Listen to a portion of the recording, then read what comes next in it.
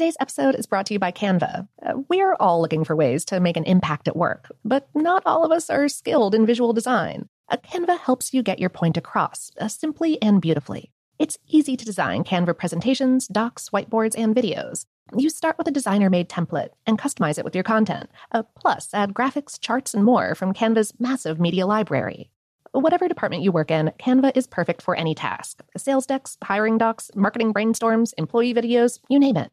Anyone at work can design with Canva. Start designing today at canva.com. Designed for work. This episode is brought to you by Technically Speaking, an Intel podcast.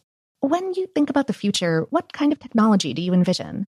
Whatever the future holds, artificial intelligence will undoubtedly be at the heart of it all. Join Graham Class as he hosts Season 2 of Technically Speaking, an Intel podcast, and hears from the minds transforming healthcare, retail, entertainment, personal computing, and more with the help of AI.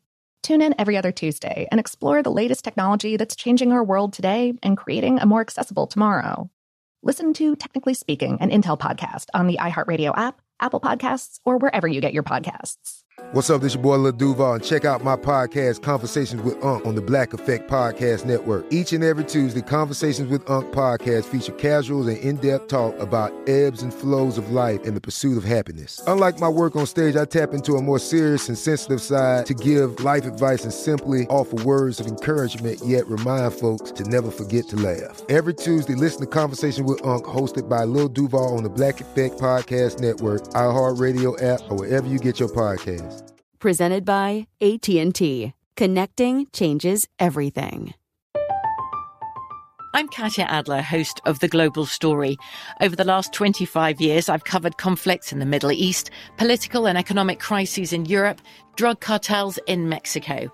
Now I'm covering the stories behind the news all over the world in conversation with those who break it.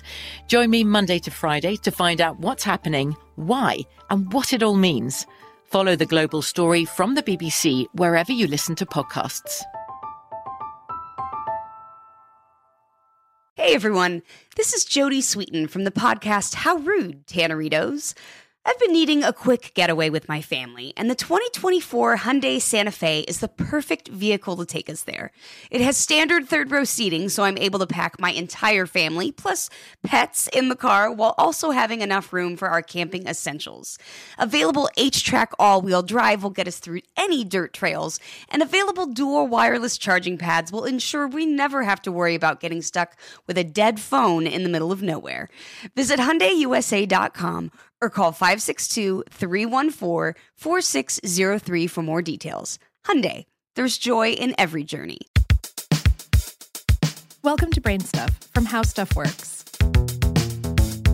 Hey, Brain Stuff, Lauren Vogelbaum here. Snails are very attached to their shells. Literally. These slow-moving mollusks grow protective shells to which they are physically connected. Eviction means death. No snail can survive being torn away from its private calcified fortress. But how exactly do snails' shells develop, and what sets them apart from other types of animal armor? Before we get to that, a bit of Snail 101. The total number of snail species could be as high as 43,000. Most of us are familiar with the land-based varieties or those that live in ponds, but marine snails also exist. And when it comes to procreation, certain species reproduce sexually while others are self-fertilizing hermaphrodites. Whatever gets the job done, right? They all do have one thing in common, though. Snails all hatch from eggs. Generally, the parents lay these eggs in loose soil or affix them to rocks, though a few species are ovoviviparous, meaning their eggs hatch inside the mother's body. The newborns then squirm out and face the world. But this brings us back to that question about the shell.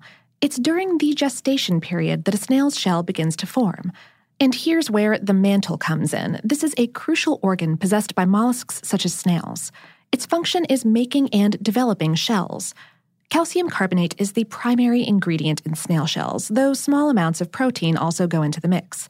So in order to build these shells, the mantle creates an electric current that helps the organism push calcium ions into the right places. Before hatching, a baby snail grows a protoconch, the first component of its shell. Once our little snail leaves the egg, healthy eating becomes a priority. The mantle will require additional calcium to strengthen and expand the shell. Instinct compels newborn snails to devour what's left of the calcium-rich egg that they've just escaped. and thus begins a lifelong habit. Snails of all ages and sizes need to keep eating foods that are high in calcium. This is one reason why snails are so often considered pests. A few of them like to chow down on spinach, broccoli, turnip, and other calcium-loaded crops. They can also get their calcium fix by swallowing soil or gnawing on limestone. That protoconch comes with a small opening, or mouth. The mantle organ adds new layers of calcium carbonate and proteins to the mouth from below. As that new material hardens at the mouth, the shell grows. Spiraling coils form around the protoconch, which gradually spins around and around, becoming the apex or uppermost tip of the snail's widening shell. Depending on the species, the protoconch will either remain there permanently or break off at some point. Snail shells always coil to the right or to the left. That's another thing that varies from species to species. Most snails possess rightward-pointing shells, but there are a few whose shells orient towards the left.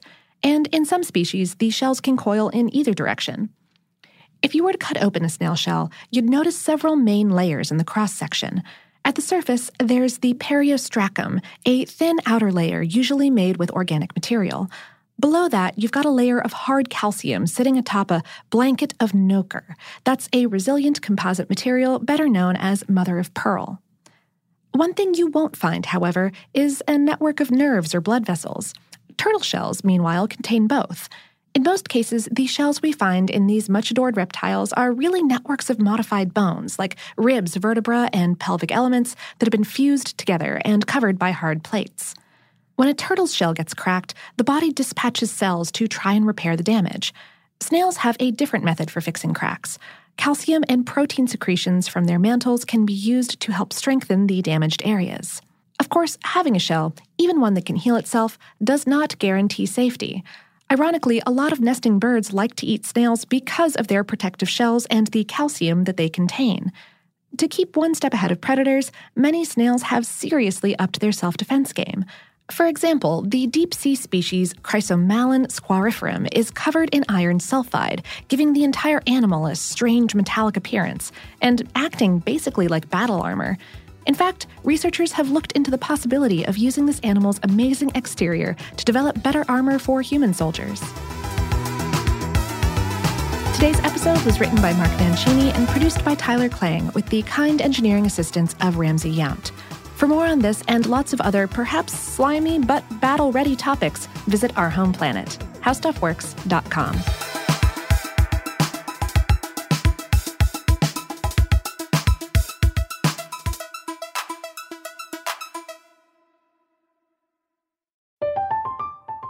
I'm Katya Adler, host of The Global Story. Over the last 25 years, I've covered conflicts in the Middle East, political and economic crises in Europe, drug cartels in Mexico. Now I'm covering the stories behind the news all over the world in conversation with those who break it. Join me Monday to Friday to find out what's happening, why, and what it all means. Follow The Global Story from the BBC wherever you listen to podcasts. Are you looking for the perfect move-in ready home this spring season? Now's the time to buy at Fisher Homes. For a limited time only, enjoy below-market interest rates starting at 5.375% APR, 6.139% APR. With these exclusive lower rates, you can save hundreds on a move-in ready home and start enjoying the benefits of homeownership even faster. Schedule your personal tour with one of our new home specialists at FisherHomes.com and make this spring the season you find your perfect home sweet home. Financing provided by Victory Mortgage, LLC, NMLS 461249, Equal Housing Lender.